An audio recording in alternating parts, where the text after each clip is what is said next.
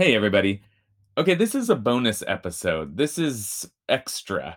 If 15 minutes of Parsha a week is not enough for you, if you're jonesing for more Parsha, then you may know that I teach a weekly Parsha class here at IKAR in Los Angeles every Thursday at noon Pacific time. You're welcome.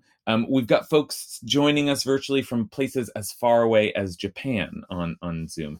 And we've been archiving video edits of the classes on YouTube, but we thought we might try cutting down the 1 hour class to about 40 minutes for you, for the listeners of the Best Book Ever podcasts that might not be able to fit a midday class on a Thursday into your schedule. So I hope you enjoy listening to these as much as I enjoy teaching them. If you're interested to attend the class from wherever you are in the world in person, then stick around at the end of the podcast. I'll tell you how to register. Just like the podcast, it's absolutely free, and we'd love to have you.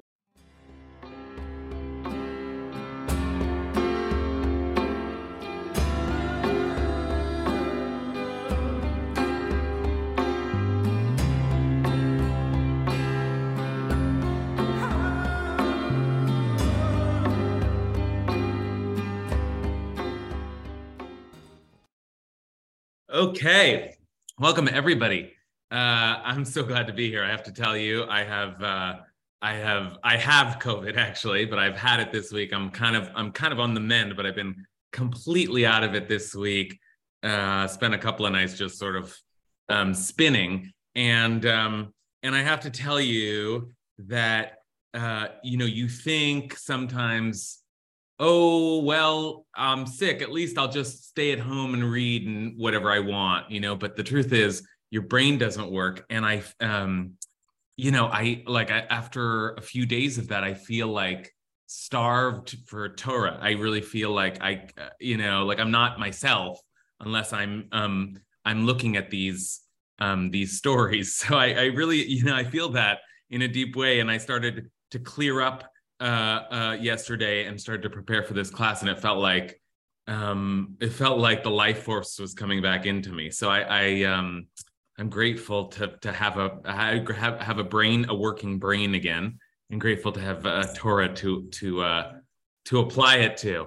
I was talking to Matt Silverstein about this. He was checking in on me, and Matt said, "So you're going to have class this week?" And I said, "Yeah, although I don't know what's going to come out because I've have this mushy brain." And Matt said, "Well, we'll just see what happens." Matt said he was willing to ride with me. But the truth is, then I said, it doesn't really matter. We can't go wrong because this week we begin the Joseph story. And you just can't go wrong. Once we start the Joseph story, it's like the joy and the excitement of Torah kind of takes on a life of its own. You don't have to do anything almost to make it good. It's just so good. The Joseph story is really the great epic of the book of Genesis. The book of Genesis itself is like the great epic of our tradition, but the story of Joseph, once it starts, it doesn't stop. It takes us all the way through to the book of Genesis. And someone once told me, and I realized it's true, and now I say it every year, that it is the longest continuous running narrative in the book of Genesis, right? I mean, the whole of Genesis is a story that is woven together, but it's woven together of many stories. The Joseph story starts this week and just takes us all the way through to the end.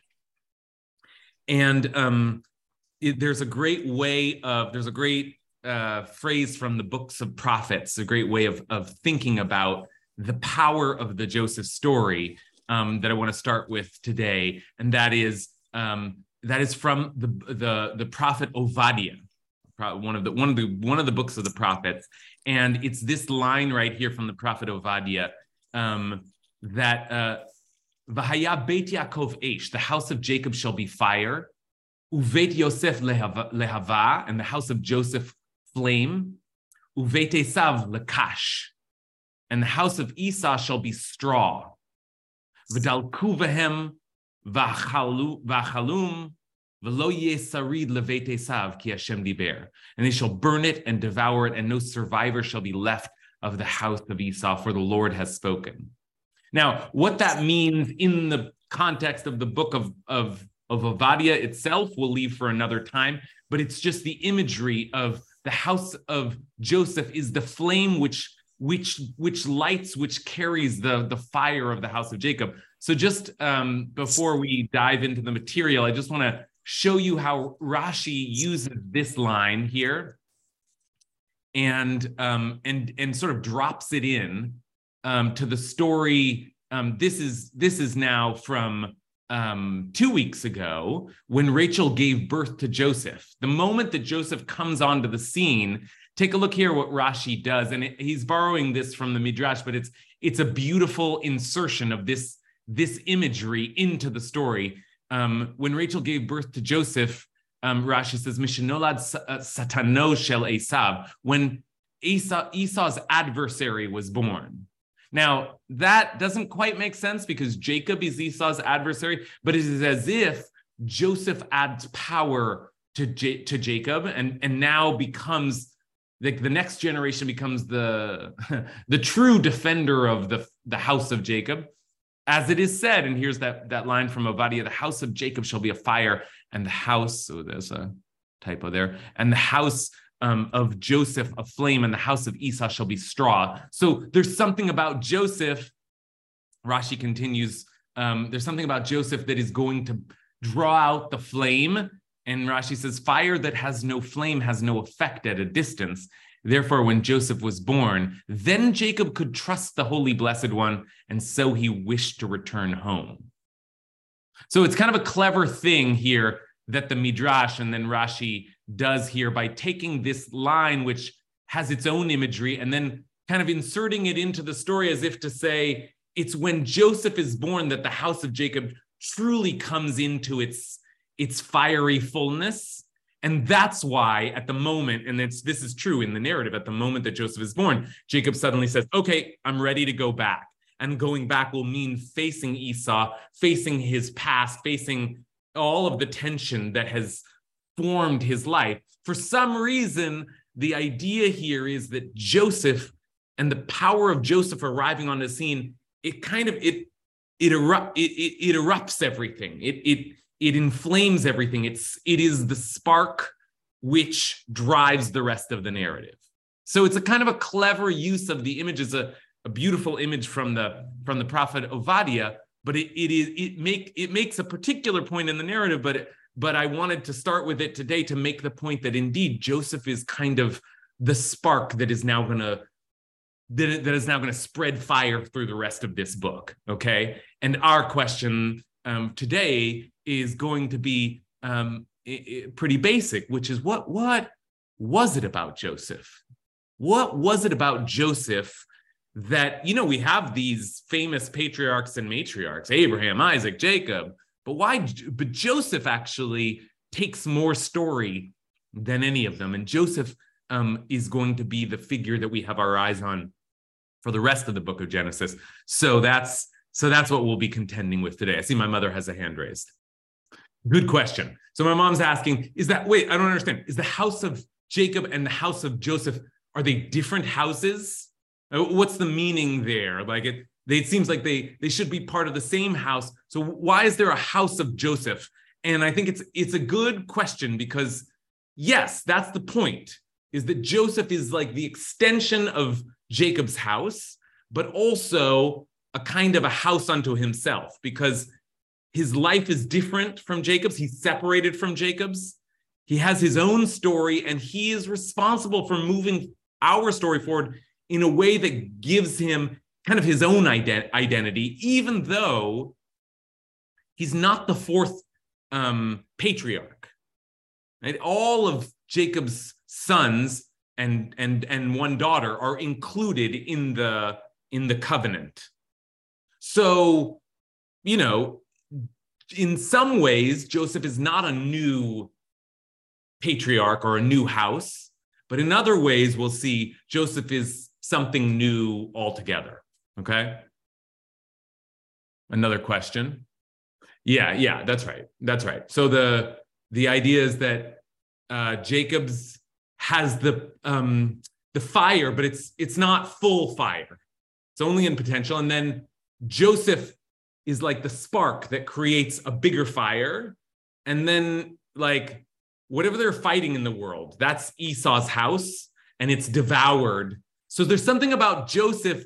The meaning of that image is that there's something about Joseph that will win the day. Like there's been a battle since, I don't know, the days of Cain and Abel, right? Like brothers fighting and fighting and fighting. And that will be the point of, or that will be the starting point for the Joseph story as well, as brothers fighting and fighting and fighting. Something about Joseph will solve the problem or win the battle or will figure something out that we haven't figured out yet in the story. Okay? All right. So, okay, so now we're going to make a blessing, and we'll begin. Baruch atah Adonai Eloheinu melech haolam asher kidshanu b'mitzvotav v'tzivanu la'asok b'divrei Torah. So just thanking God for Torah and praying for Torah to be a force of healing in our world. I certainly need some healing this week. So anyone who's in need of healing, I hope our Torah study is a healing for you today. Okay. All right. So let's begin. Let's take a look now at Joseph, at what it was about Joseph. And what we're going to be searching for today is Joseph's charm.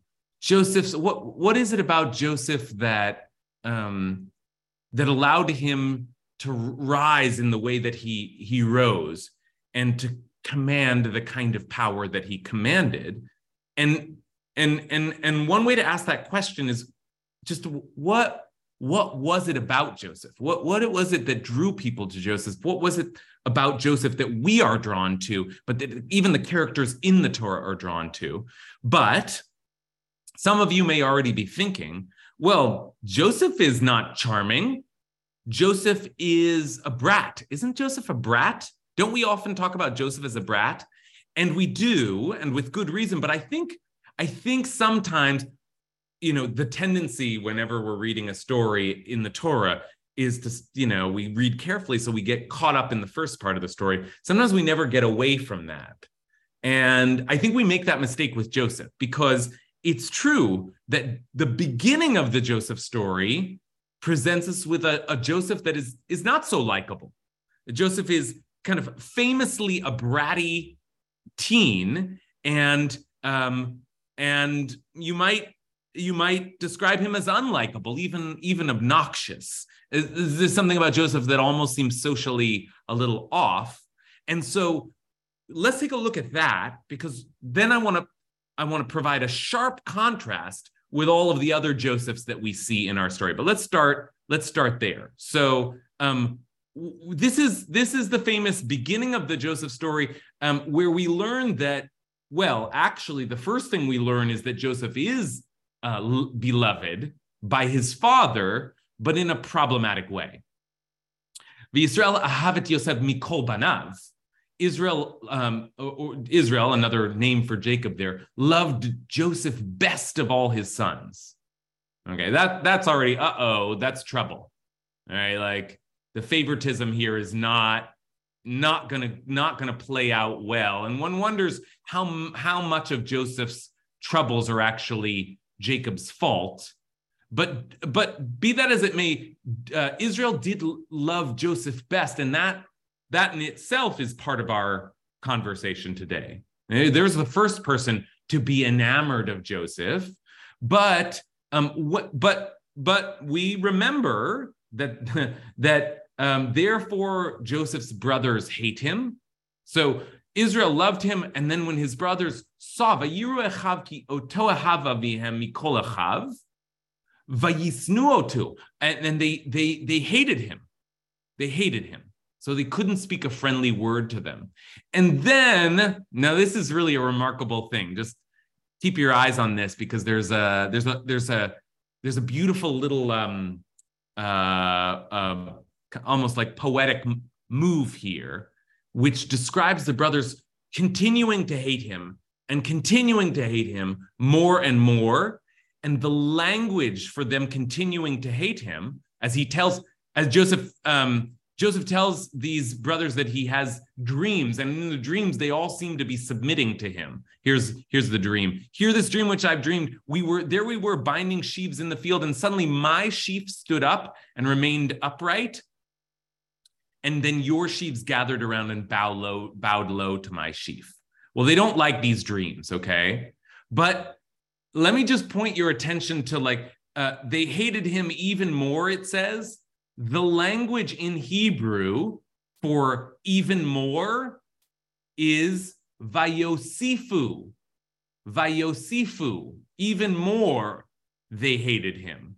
And that language repeats again. And they hated him even more. Vayosifu od sno oto. Vayosifu. So I hope you can hear, I'm repeating it again and again because the Torah is playing with that language. Because even more, vayosifu is the language of Yosef, right? Yosef, same language, because Yosef's name means, Rachel named Joseph sort of strangely, may God grant me another son after this. Yosef Hashem ben Acher. May God add another son for me, okay? So the Torah is not just emphasizing how much his brothers hated him, but it's almost like they really Joseph hated him. Like there's something about him that drew out their hate. Okay, there's like the language of more and more and more hatred is woven into Joseph's name, woven into Joseph's being. Okay, that's quite a striking start. So no wonder we often remember Joseph as the obnoxious, hated brother who has to somehow, change himself in order to become beloved again. But, and here our story really begins today. That's true in the beginning of the story. And it's true, he's hated enough that he's going to be captured and thrown into a pit, okay, and sold into slavery by his own brothers. That's how the story begins. But just remember that all of that happens when Joseph is a teenager, okay? So let's have a little compassion here for what it might mean for Joseph to be a bit of a brat in those days. Because by the time we see Joseph arrive in Israel, everything seems to change. His fortune changes immediately and significantly, and this is what we'll be looking at today. The way that other people see Joseph is suddenly very different. All of the hating is gone, and instead, Joseph becomes again and again and again this incredibly attractive figure in all kinds of ways, okay? So that's what we're going to look at today. Let's take a look. The first instance of that, when Joseph is brought down to Egypt, is that he is sold into slavery to Potiphar. And let's take a look at what happens in Potiphar's house, who Potiphar is and what happens in Potiphar's house, because there's a little pattern here that gets kind of mapped out and then will replay itself again and again and again in Joseph's life. And we're going to try to make some sense of that pattern today. So let's take a look here. This is the beginning of chapter 39, when Joseph was taken down to Egypt. Okay. When Joseph was taken down to Egypt and acquired by Potiphar. And who was Potiphar? Potiphar was one of Pharaoh's eunuchs. By the way, this is the language here. It was Saris Paro. And very often the translations are that he was an official. He was a sort of a servant of Pharaoh. I think the language of him being a eunuch is significant because it will do some work in explaining later why his wife seems sexually unsatisfied. Okay, because I think that the Torah is hinting to us that Potiphar was not a fully functioning male body there. Okay, so he was a eunuch and he was the chief butcher and an Egyptian man. Okay, he bought Joseph from the Ishmaelites who had brought him there. His brothers sold him off to these Ishmaelites who brought him down to Egypt. Okay, and now begins some of the pattern that I want us to really try to pay attention to and make sense of today. Vayhi Hashem et Yosef. The Eternal was with Joseph. God was with Joseph. Vayhi ish matzliach. And he was a successful man. And he stayed in the house of his Egyptian master. And when his master saw that the Eternal was with him and that the Eternal lent success to everything he undertook, okay, that's important. So God was with Joseph and Joseph was successful. And Vayar Adonav ki Hashem ito. And then his master saw that God was with him. V'chol asher hu oseh, Hashem matzliach biyado. And everything that Joseph did, God seemed to be making it successful. And his master could see that. And then, Vayimtza Yosef chen beinav, Vaysharet oto, Vayafkidehu al beito. And Joseph found favor in his eyes. This is an important phrase. And so he put him into service and placed him in charge of his household, placing in his hands everything that he owned. And now, all of these images, all of these phrases are important. But take a look at this. Is quite a line here, verse 5. Vayhi me'az hifkidoto beveito. And from the time that the Egyptian put him in charge of his household, al kol asher yeshlo, and everything that he owned, vayvarech Hashem et beit hamitzri biglal Yosef. The Lord, or I should say, I usually turn that into the Eternal. The Eternal blessed his house for Joseph's sake. Vayhi birkat Hashem b'chol asher yeshlo b'bayit u'vasadeh. So that the blessing of the Eternal was upon everything that he owned, in the house and in the field. In the house, lots of typos today, I'm sorry, and in the field. Okay, and he left all that he had in Joseph's hands with him there. He did not pay attention to anything except the food that he ate. Okay, now I read all of that with great emphasis and all of it very carefully because it's just, it's a dense little paragraph there, but in it is a kind of a template.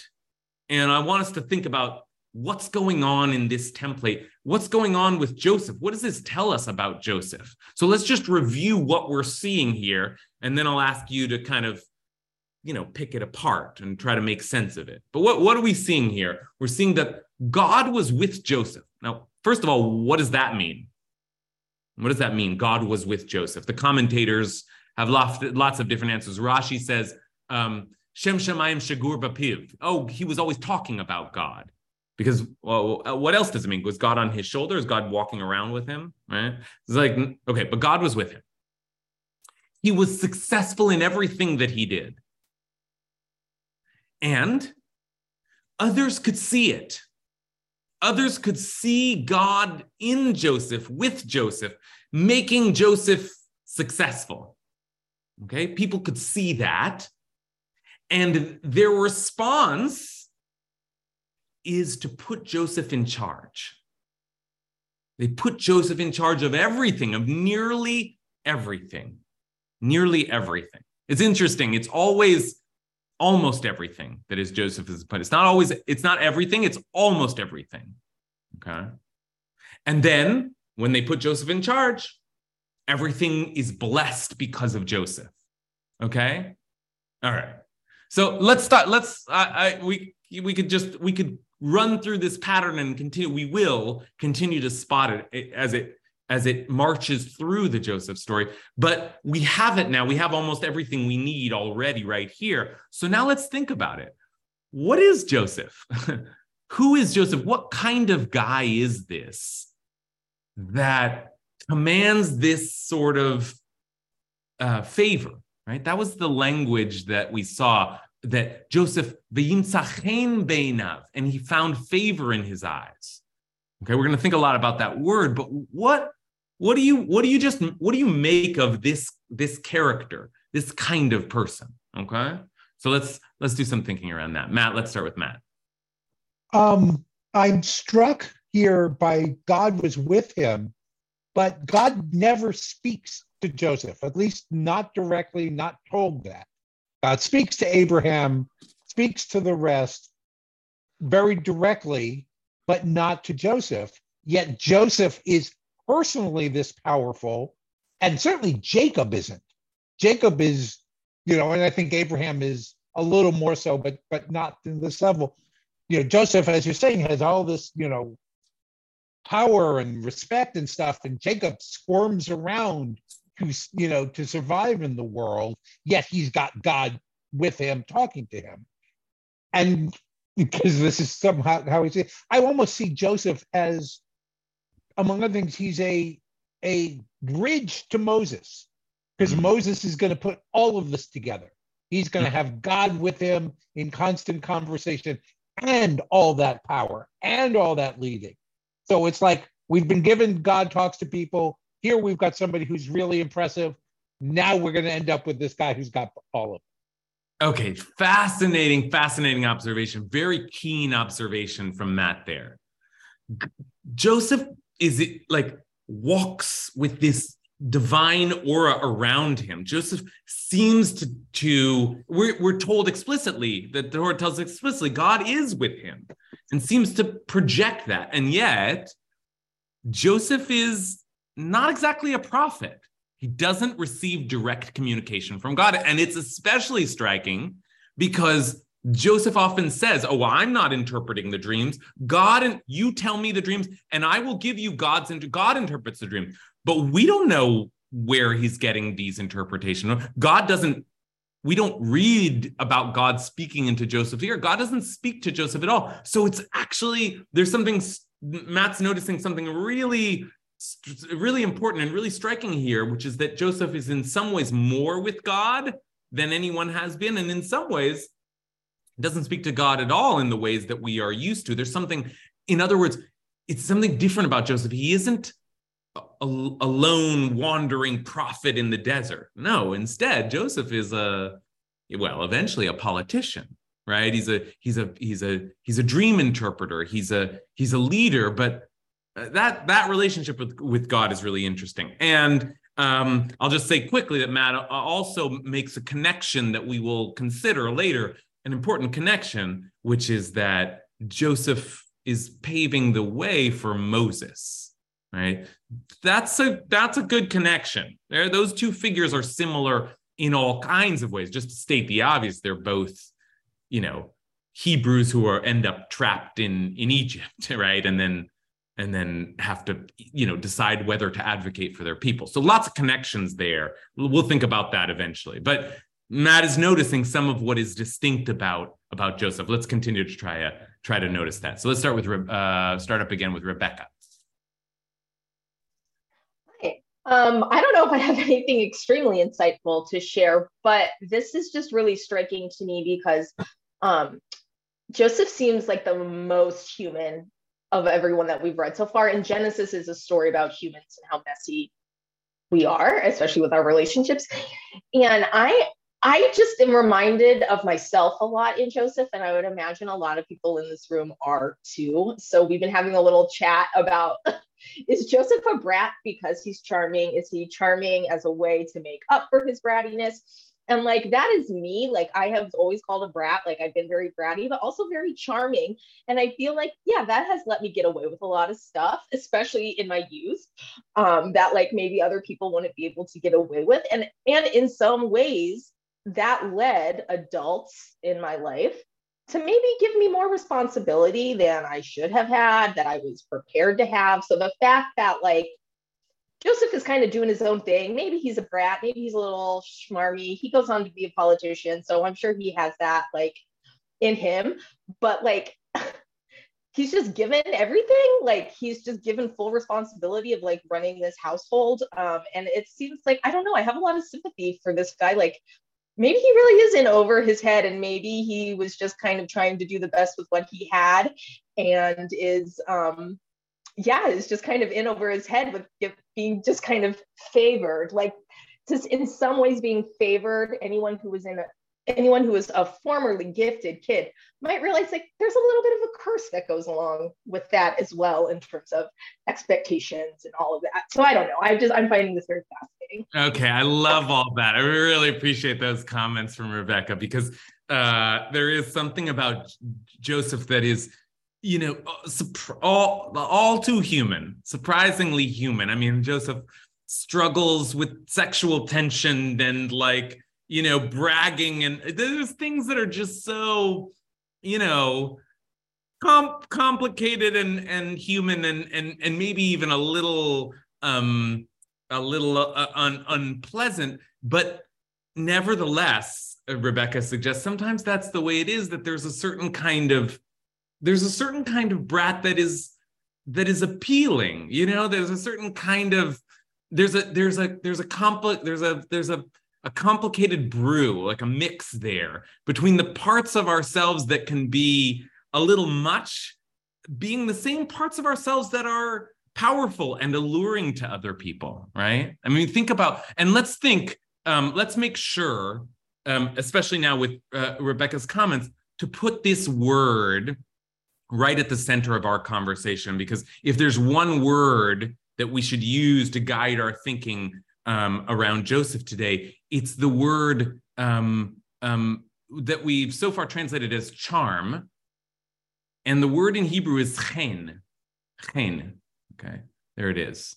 V'yimtza Yosef chen beinav. Joseph found, there are lots of ways to translate this. Found favor in his eyes is just the easiest way to translate the phrase. But what is chen? Chen is sometimes translated as grace, although sometimes it feels like Christians have a hold on that word, so we use it less. But grace or charm or even likability. Like, chen is that quality that someone has that other people are drawn to, okay? So now think again about Rebecca's description of, like, those things that we are drawn to, which are nevertheless like the parts of a person that are a bit, who has charm, here's another word, charisma, right? Joseph he's like dripping with charisma. And charisma, you know, as we use the word in English, is that's a complicated word that has positive and negative connotations, right? So Joseph has some of that appeal, just that shine on him. Okay. All right. Let's hear from other folks. David Kurtz. You know, I'll take it in a little bit different direction. He feels like an empty vessel to me.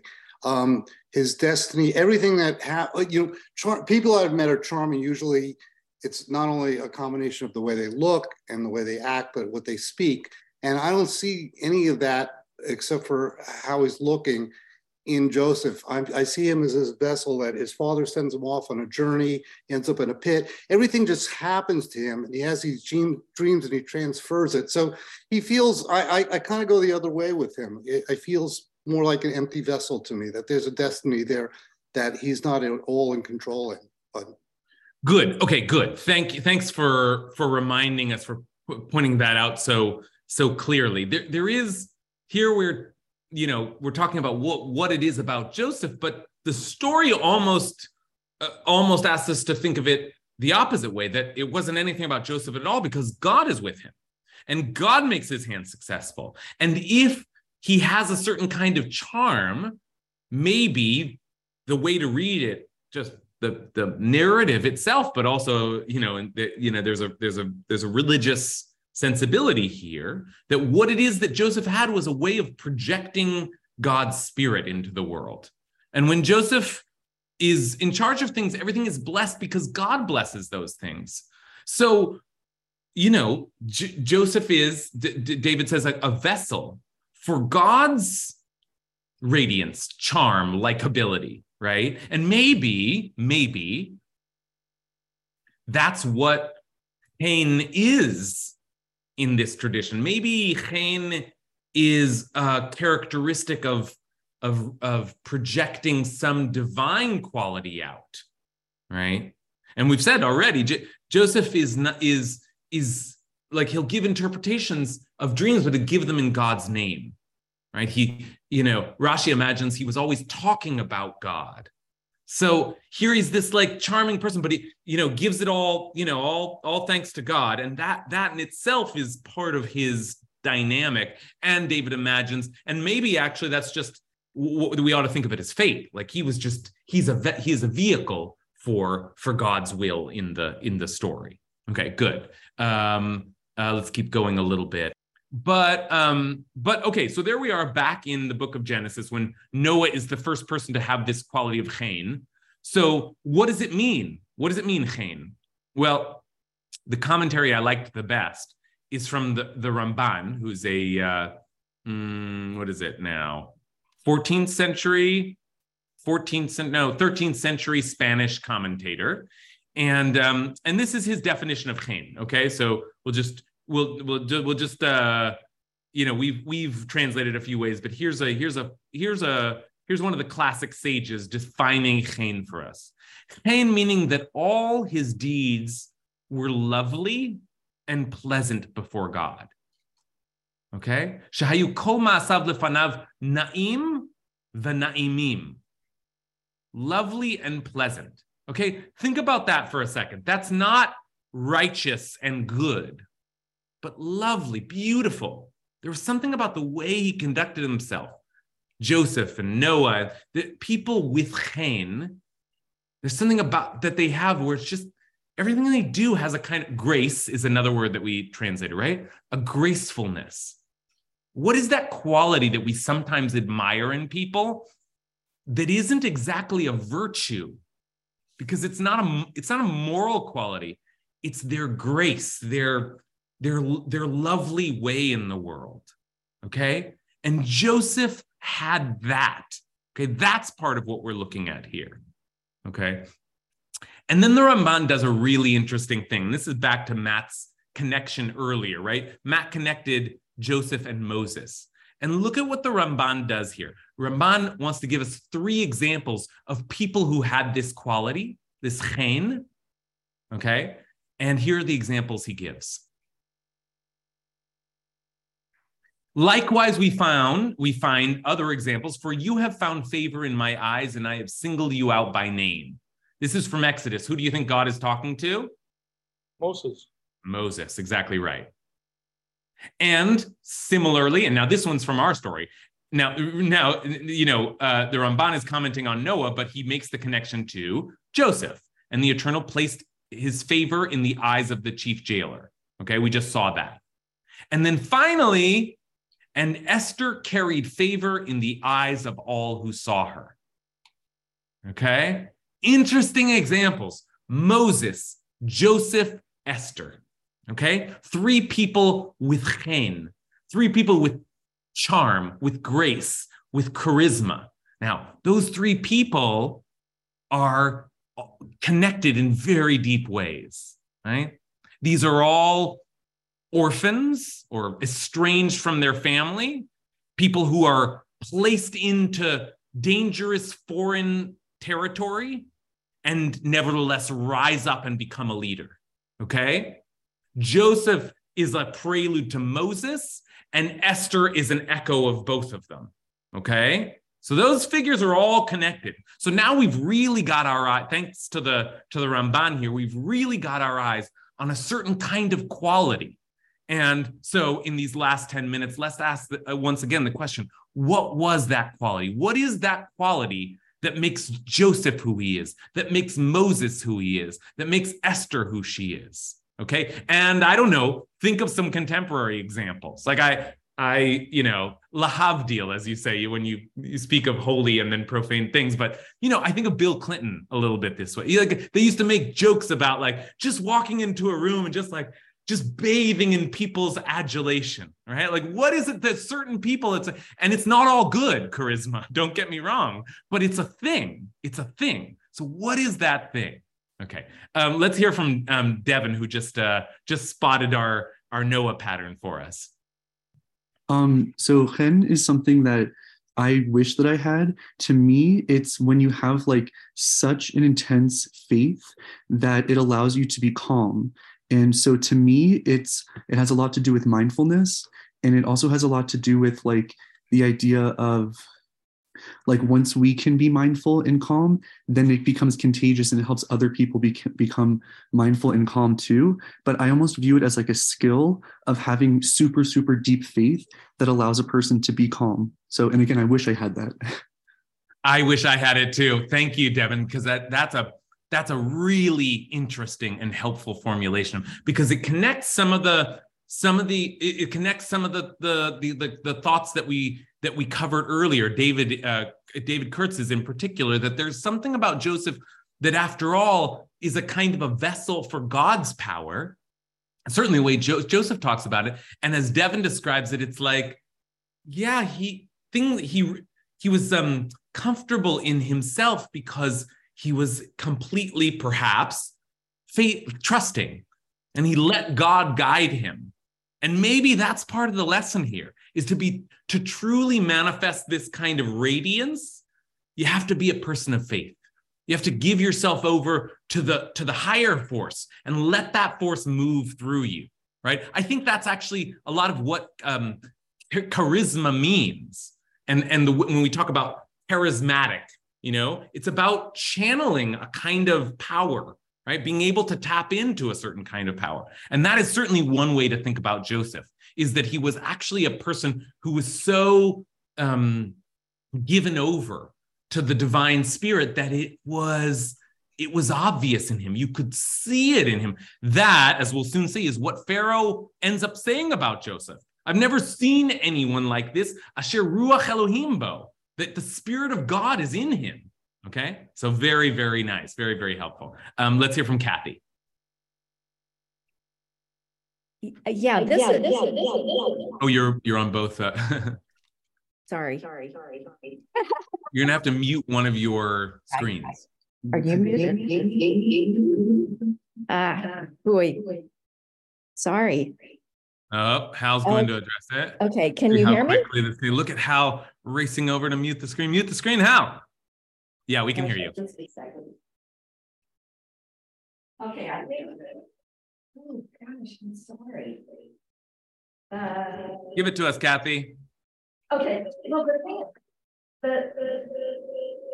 we're gonna have to pass over soon. I'm just thinking about this. Just turn it on.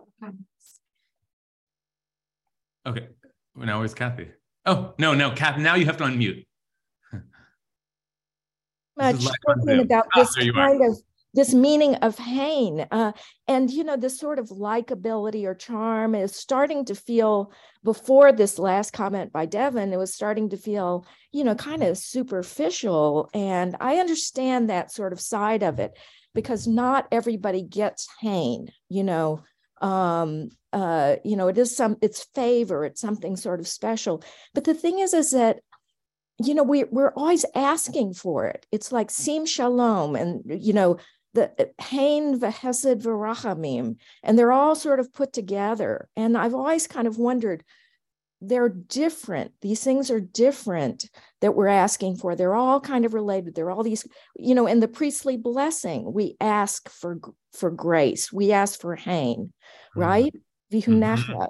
It's like, so it's something I think that goes beyond that kind of likability, which can sort of sound superficial. And I do think it maybe has to do with that, like you say, that vessel for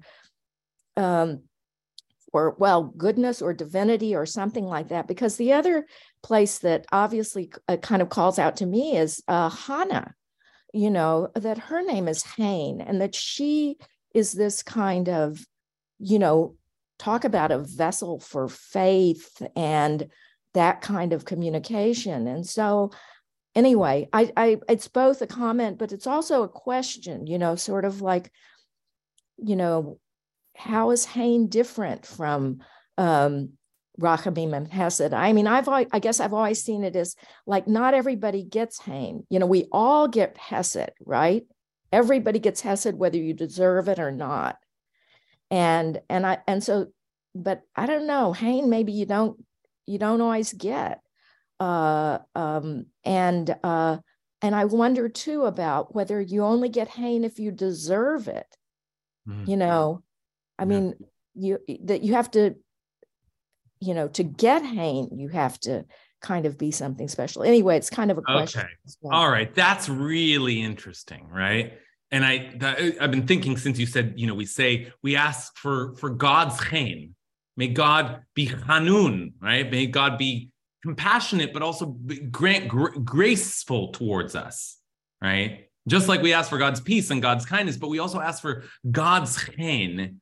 And it makes me think that maybe part of what was special about Joseph and what's special about those of us who have Hain, you know, my boss, dare I say, is that you feel a little bit, maybe you feel a little bit of God's flow from them. You know, their radiance, it feels divine, and it's as if you're getting a little of that divine radiance, right? And so there's something about the people who are imbued, as Joseph was, with Hain, that like it's like they are a channel for God's Hain, which not all of us seem to have access to.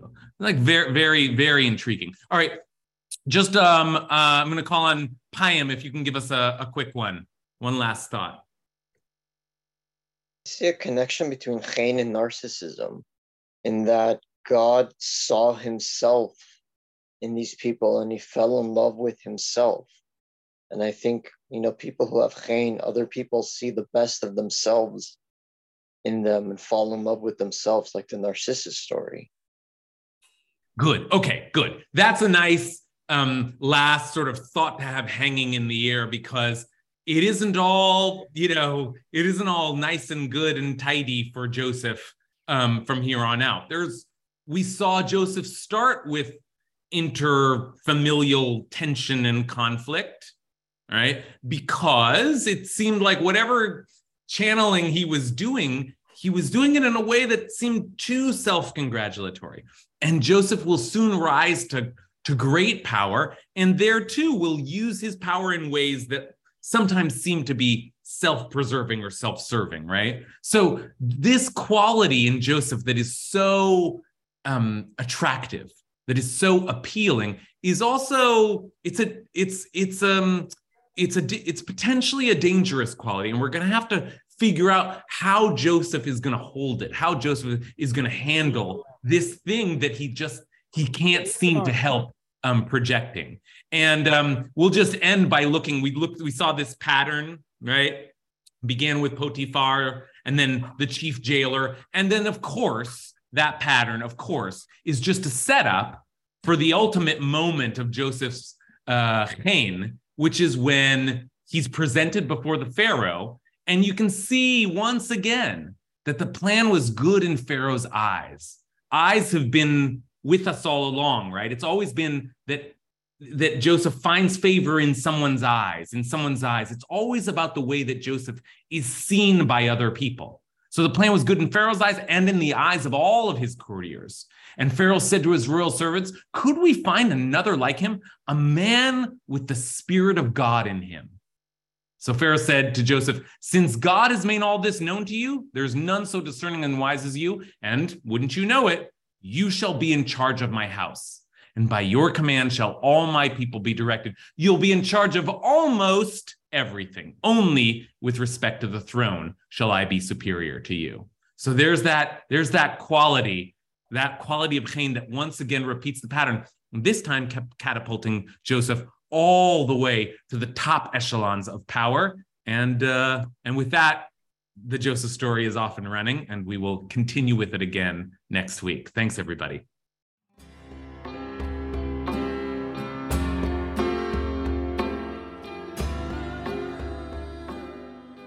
Okay, that's it.